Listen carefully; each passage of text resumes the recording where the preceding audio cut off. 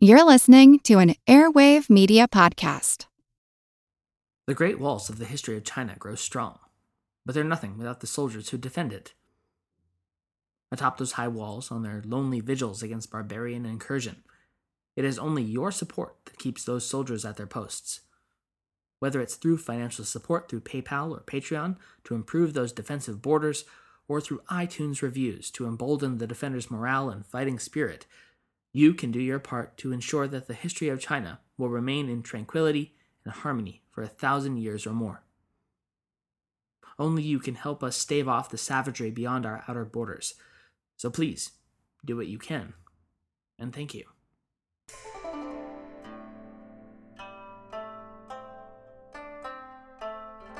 Hello, and welcome to the History of China. Episode 40. The King in the North. Last time we left off with the official formation of the three kingdoms of China's 3rd century, which is great because we'd certainly been alluding to it for long enough. In the north of China, called Wei or Cao Wei, Cao Cao's son, Cao Pi, had more or less shoved Emperor Xian off the imperial throne and dissolved the Han dynasty altogether. In response, Liu Bei down in Sichuan had declared himself emperor of Shu Han. And to the southeast, Sun Quan had basically shrugged his shoulders at all this and said, let's just see how this all plays out. Today I'm going to break with the trying to fit all 3 states into every episode model, because let's be honest, that's a great way to say just enough about everything to not have a real clear idea about anything. Instead, we'll take the next 3 or so shows to showcase each of the 3 kingdoms in turn, roughly between the periods of 220 and the mid to late 250s. Then, if it all goes according to plan, we'll link them all back up just in time for them to all fall down. This time, if you haven't already guessed from the title, we'll be focusing once again on that chilliest of imperial seats, Cao Wei, comprising almost all of the territory north of the Yangtze River, and the man who had single-handedly ousted the last vestiges of the late great Han dynasty, the Emperor Cao Pi. Now, that title leads me to one further caveat before pushing further into this week's episode.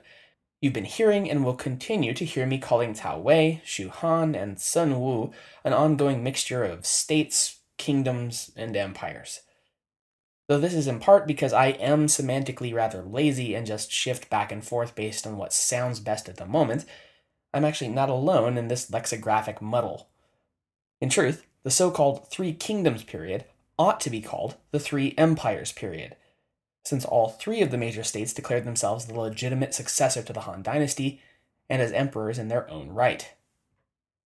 Nevertheless, the popular name has stuck, both historically and in the popular vocabulary. So, semantically correct or no, these 3 competing empires are remembered as kingdoms. And who am I to try to swim against that current? So, having established that, let's wade into Wei. As you'll recall from last time, the ongoing battle over Jing province of central China had been pushing Wei to the brink. Cao Pi's predecessor, the warlord Cao Cao, had actually considered moving his capital city out of Ye just to be away from the front lines, due to the pressure Liu Bei had been committing to his northward offensive from Sichuan. To relieve that strain on men and resources, Cao Cao had been forced to enter into an alliance with Sun Quan of the state of Wu, declaring him a vassal king and legitimizing his de facto holdings along the central and southeastern coast. Sun Quan's submission to Wei, nominal as it was, didn't last long. In 222, after decisively driving off Liu Bei's invasion, Sun Quan began distancing himself from his supposed ally to the north, and after refusing Cao Pi's demand to send his heir, Sun Deng, as a hostage to Luoyang, Sun Quan declared himself independent once again as the King of Wu. This led to a series of vicious but ultimately futile conflicts along the Wei-Wu borderlands throughout the 220s, resulting in little more than Sun Quan declaring himself at last the Emperor of Wu in 229. As for the conflict with Shu Han, its chancellor, regent, and effectual head of government Zhuge Liang launched a series of 5 invasions between 228 and 234 aimed at capturing the ancient capital city, Chang'an, since it remained a pivotal staging ground for a conquest of the current capital of Wei, Luoyang. We'll get more into those conflicts in the next couple of episodes, but spoiler alert, they will not ultimately amount to much of anything. For the time being, in spite of the absolutely massive quantities of blood being shed by all sides of the tripartite, the borders of Shu, Wei, and Wu will have effectively been set in stone. There will be no quick checkmate here. So, since we're going to be here a while, let's get to know our emperor du jour, Cao Pi. Emperor Cao Pi was considered to be a competent, if unspectacular, administrator of Wei. He was 33 at the time of his succession to the throne of Wei, and, as was the custom, had several wives and concubines, and numerous offspring. He had, you'll remember, been rather hastily promoted to the throne of Wei following Cao Cao's death, and had only barely managed to waylay stirrings of uprising against him by his own brothers, when none of them had dared to make the first move against him. Nevertheless, the uncertainty of that early incident had clearly shaken him, and Cao Pi made it his mission to strip the new set of imperial princes of their power to oppose his rule. He had their principalities vastly reduced in size and scope, and even ordered a number of his brother's top advisors executed as a precaution. One of Cao Pi's younger brothers, Cao Xiong, is said to have actually committed suicide for fear of what his elder brother might do to him. This was ultimately successful in minimizing the prince's power to oppose the Emperor of Wei, but it also effectively bound their hands from holding any means to assist the emperor should a crisis or, some kind of a coup from a trusted advisor occur within the state. So yeah, there's the Chekhov's gun you were looking for. It came as rather a surprise then, when Cao Pi died on June of 226 at the age of only 39. And as such, there was yet another almost but not quite succession crisis just 6 years after the last one. Cao Pi had never quite gotten around to naming a formal heir, although he did have plenty of sons. The obvious choice, though, was his eldest, Cao Rui. Now, he hadn't been declared the official heir since his mother, Lady Zhen, had been forced to commit suicide by Cao Pi in 221, after she started smack-talking behind her husband's back for basically abandoning her in Ye City, while he took his new favorite consort, Guo, as his empress.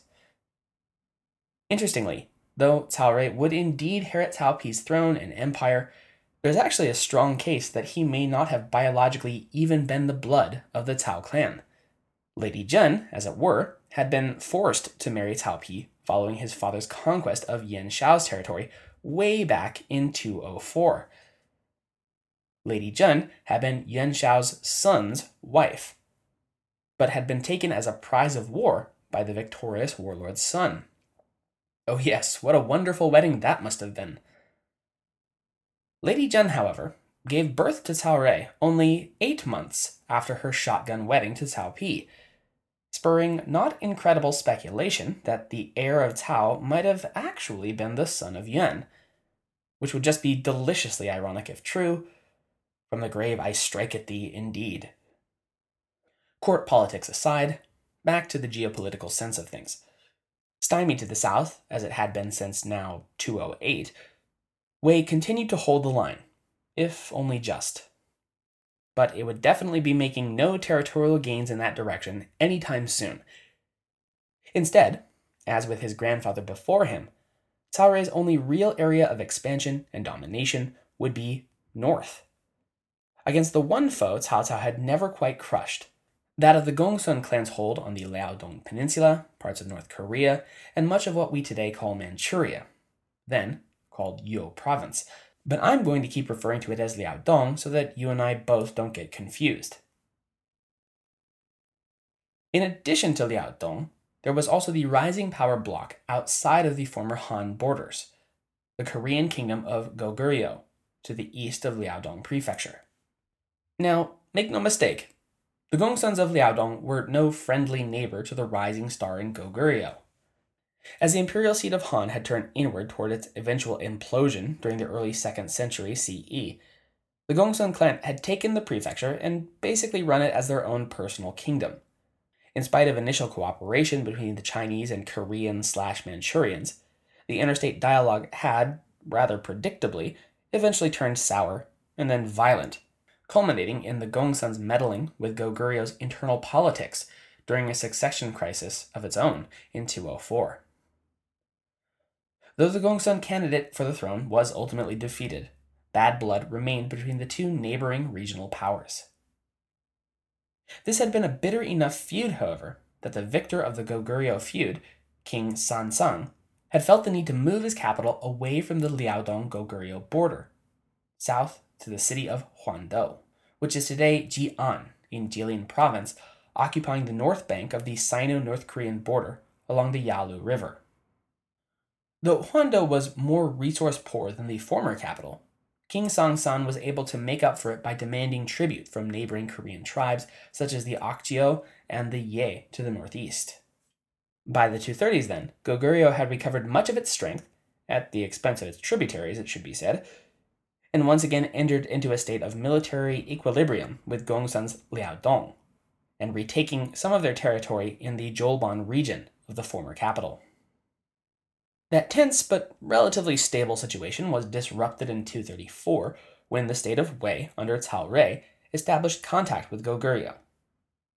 Prior to this, the king of Eastern Wu, Sun Quan, had been attempting to win Gongsun Yuan's allegiance in order to establish two fronts of attack against Cao Wei, and several embassies made their way from Wu to Liaodong by taking the difficult journey across the Yellow Sea. Cao Wei eventually caught wind of these ambassadorial trips and made a successful interception in Chengshan, which is the tip of the Shandong Peninsula. But by then, Gongsun Yuan had already made terms of alliance with Sun Quan.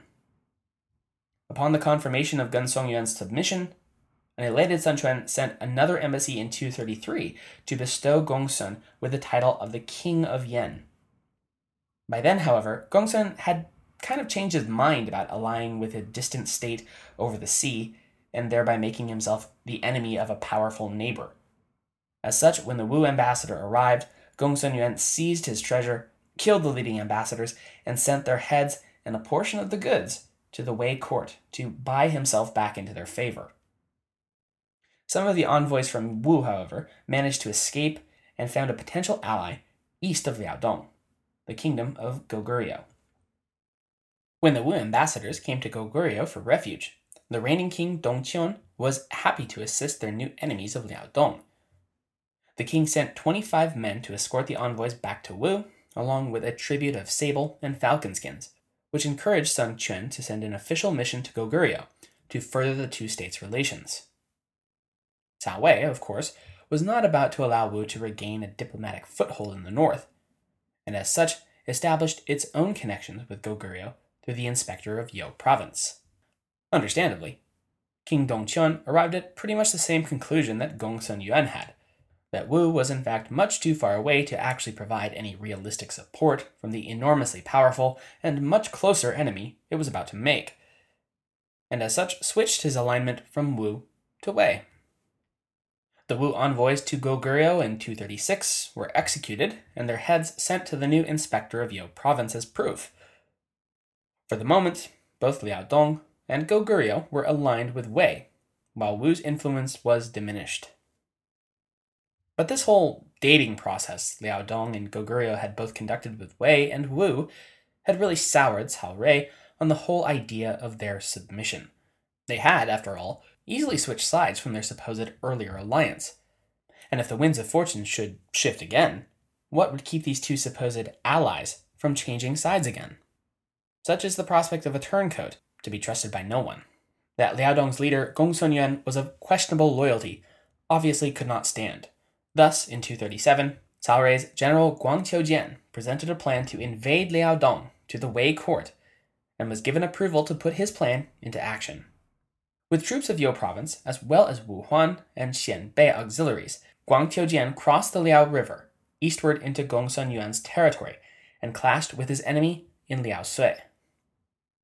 There, surprisingly, the Wei forces suffered an embarrassing defeat at the hands of the Liaodong army, and were subsequently forced to retreat due to the flooding caused by the same summer monsoon season that had once also stymied the invading army of Cao Cao. Perhaps it was the sheer unexpectedness of victory at Liaosui that accounts for Gongsun Yuan's subsequent actions, because he quite clearly had no idea what he was doing. On the one hand, he seemed to try to beg pardon from Cao Wei by memorializing the battle and their heroic fighting. But on the other hand, he was simultaneously declaring himself the independent king of Yan and declaring his era the reign of the Shao Han, or succeeding Han era. And this whole declaration of eras was typically reserved for an emperor, and moreover, rather starkly implied that the Wei succession of Han totally wasn't even a thing. It's kind of hard to walk back from a move like that. As such, in 238, the Wei court summoned its Grand Commandant, Sima Yi, who had distinguished himself previously by defending Wei's western borders against no less than Zhuge Liang's offensives. Now, up until this point, Sima Yi is impressive enough already, but keep that name in the fore of your brain, because though it's just another vaguely familiar Chinese surname whose distant ancestors once wrote a book on ancient Chinese history to you at this point, shout out to the grand historian, by the way, Sima Yi is going to come out of this conflict amazingly, vastly, totally unexpectedly, well, let's call it for now, empowered. So anyway, Cao Rui wanted to appoint a force of 40,000 soldiers to Sima Yi to lead an expedition against Gongsun Yuan's territories. Several of his advisors protested, saying that such a number was too high and they could not feasibly be spared, lest the still contentious southern borders be unduly weakened.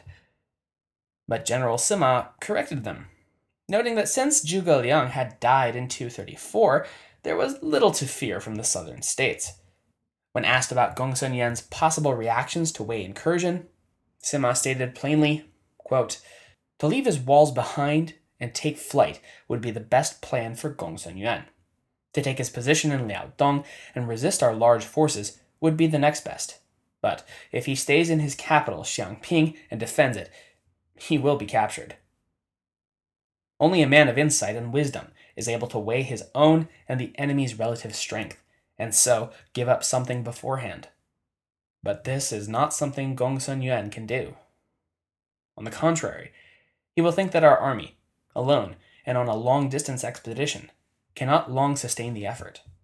He is certain to offer resistance on the Liao River first and defend Xiangping afterwards. Therefore, I estimate 100 days for going, another 100 days for the attack, and still another 100 days for coming back, and 60 days for rest. Thus, 1 year is sufficient to deliver Liaodong to you." End quote. Bold words, but Sima Yi is a bold man. When news reached Gongsun Yuan's ears of General Sima setting out northeast at the head of 40,000 soldiers, he once again panicked. He sent a desperate missive to Sun Quan, profusely apologizing for, totally betraying you back in 233. Sun Quan considered paying Gongsun back in kind and killing his messenger outright, but was persuaded to use Wei's northern invasion as an opportunity to seize southern territories from Wei. This would, however, as noted earlier, ultimately go nowhere, resulting in no gains for anyone because the south is absolutely deadlocked. Sima Yi and his army reached the banks of the Liao River by June 238. There, Gongsun Yuan had dispatched his main Liaodong force to set up camp at Liaosui, and its encampment stretched some 10 kilometers of walled fortifications from north to south. Sima's subcommanders pressed to attack Liaosui directly, but Sima Yi reasoned that attacking the encampment would only wear down their strength without considerable gain. Instead, since the bulk of the Liaodong army was at Liaosui, Gongsun Yuan's headquarters at Xiangping would be comparatively lightly defended, and the Wei armies could take it with ease. Thus, Sima Yi ordered a small force to launch a sortie out to the southeast, specifically tasked with planting flags and banners, as though the main thrust of the Wei army was in that direction. Gongsun's commander, falling for the ruse, hastened with his men to the south, where he was broken and crushed by Sima's forces. Meanwhile, Sima Yi himself secretly led the main Wei army across the Liao River to the north. After he made the crossing, he burned his bridges and boats and made a long barricade across the river, and then headed towards Xiangping.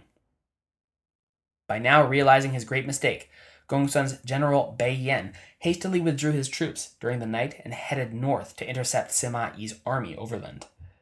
Beiyan caught up with Sima Yi on Mount Shan, west of Xiangping, where he was ordered to fight to the death by Gongsun Yuan. He achieved this goal by dying, and Sima Yi achieved a great victory there, and proceeded to lay siege to the city of Xiangping. With the month of July came summer monsoons, which impeded Guang Qiujian's campaign by about a year or so.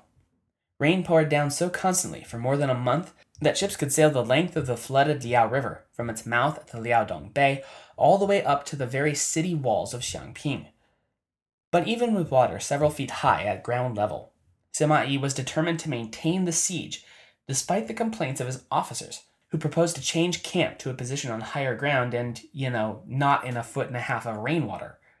In response, Sima Yi executed Zhang Jing, an officer who kept bringing up the issue, which pretty effectively shut up anyone else who wanted to complain about their wet boots or whatever.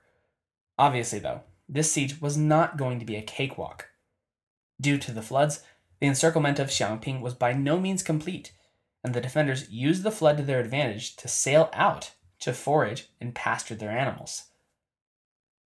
Though these might seem a tempting target, and indeed a way to inflict further misery on the city by denying its resources, Sima Yi actually forbade his generals from pursuing the foragers and herders from Xiangping, stating, quote, "Now the rebels are numerous, and we are few. The rebels are hungry, and we are full.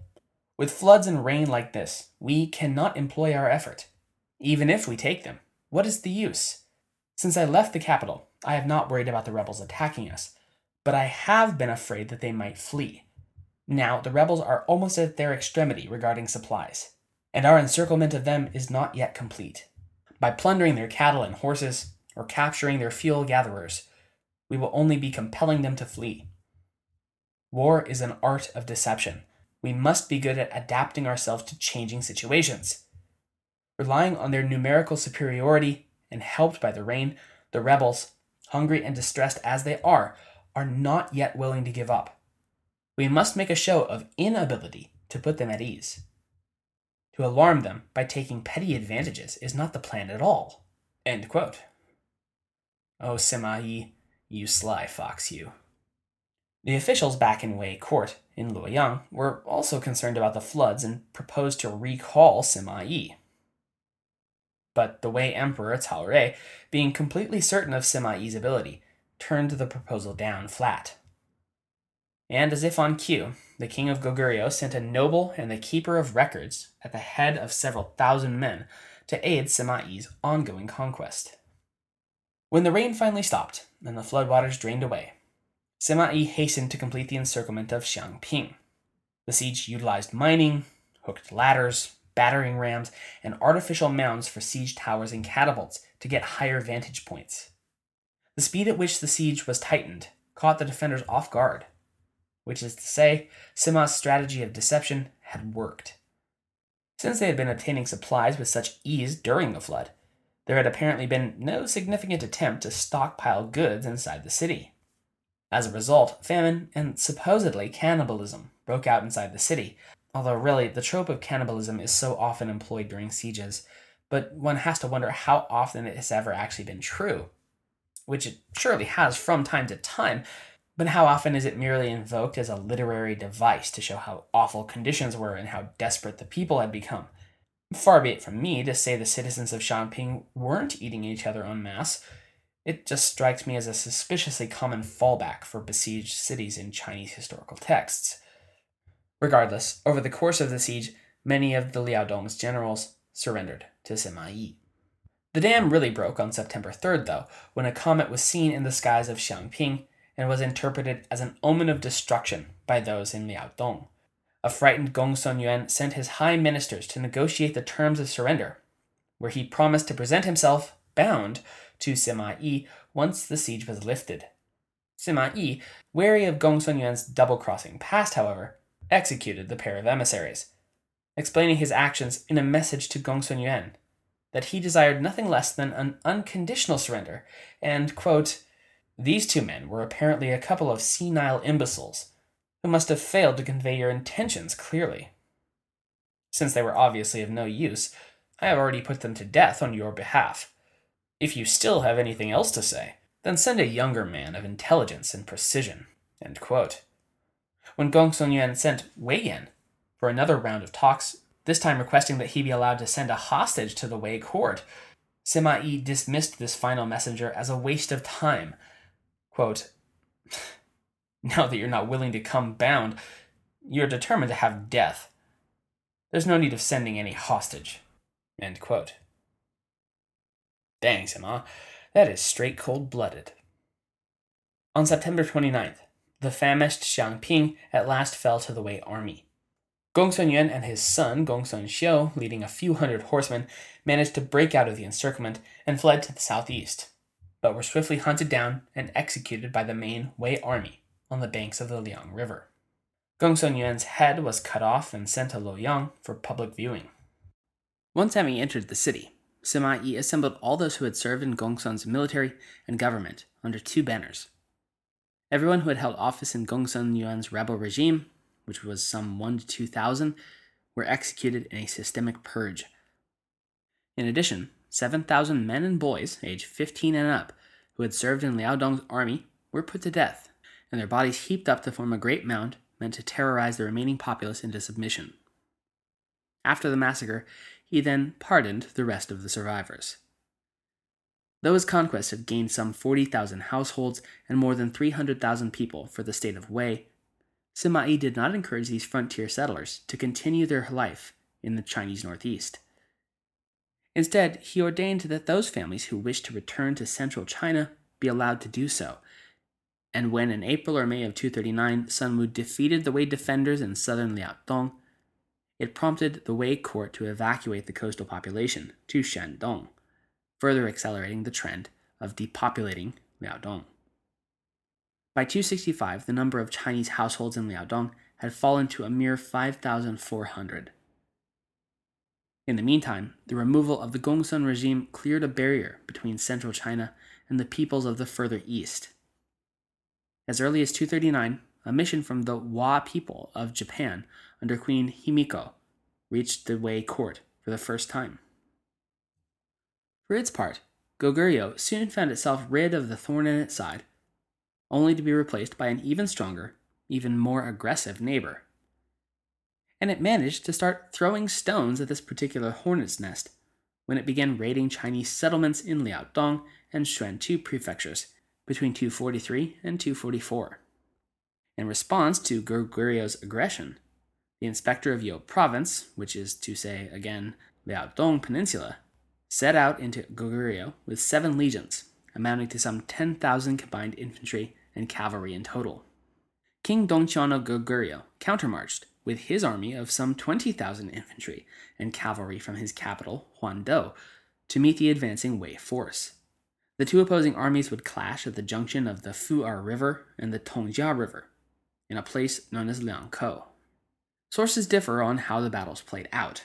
The later Korean source, Samguk Sagi, state that Guangqiu Jian's army invaded in the 8th lunar month of the year, but was twice defeated before winning a crucial battle that sent the king back to the capital. The first battle, according to the Samguk Sagi, Goguryeo won and killed some 3,000 Wei soldiers. The second engagement was much the same, and Goguryeo again captured and killed 3,000 more soldiers. King Dongqian then led 5,000 ironclad horsemen to lead the charge against Guangqiu Jian, who put what would have been his final 4,000 troops into a square formation and fought to the end. But by the end of the battle, some 18,000 Goguryeo soldiers had been killed, and the defeated king fled to the plain of Yalu, with a little more than 1,000 horsemen left.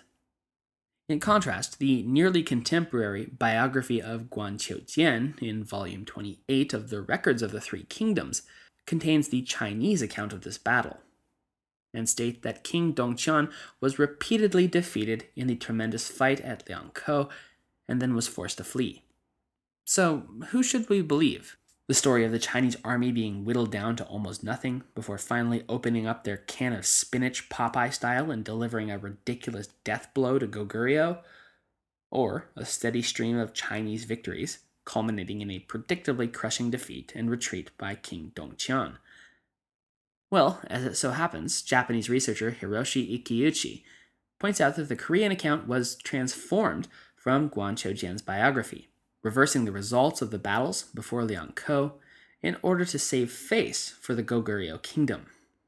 Nevertheless, both Chinese and Korean sources agree on the fact that King Dongchuan ultimately lost the Battle of Liangkou and retreated back to Huangdo. The Wei army, duly emboldened by victory, gave chase to the routed Goguryeo king after the Battle of Liangkou. Since the mountainous region rendered the cavalry ineffective, the Wei army fastened the horses and chariots there and climbed up to the mountain city of Huangdo. Guan Choujian first struck the stronghold, guarding the main city, and then descended upon the capital, where the Wei army destroyed much of the city and captured or killed thousands. The king and his family, however, managed to flee the capital and continue the fight. With the Goguryeo capital duly subjugated, Guan Choujian returned to You province with his army in June 245. Shortly thereafter, King Dongchuan returned to the abandoned capital of Huangdo after the Wei army retreated. Predictably, that same year, Guan Choujian sent his subordinate, the Grand Administrator of Xuantu, in pursuit of the king. And wouldn't you know it, there he was, right where he used to be. Since the capital city's defenses had been utterly destroyed by Wei's previous campaign, the king was once again forced to flee, this time to South Okjio. However, the defenders there were swiftly cut down by the pursuing Wei army, and he was forced to flee northward. Pursuing the king of Goguryeo along the coast of the Sea of Japan, King Dongchuan's trail effectively went cold, and the army of Wei found that they had lost him. Having overextended their reach and lost sight of their target, the army of Wei turned around and returned to Xuantu Prefecture, having completed a near total circumnavigation of Liaodong, North Korea, and Manchuria.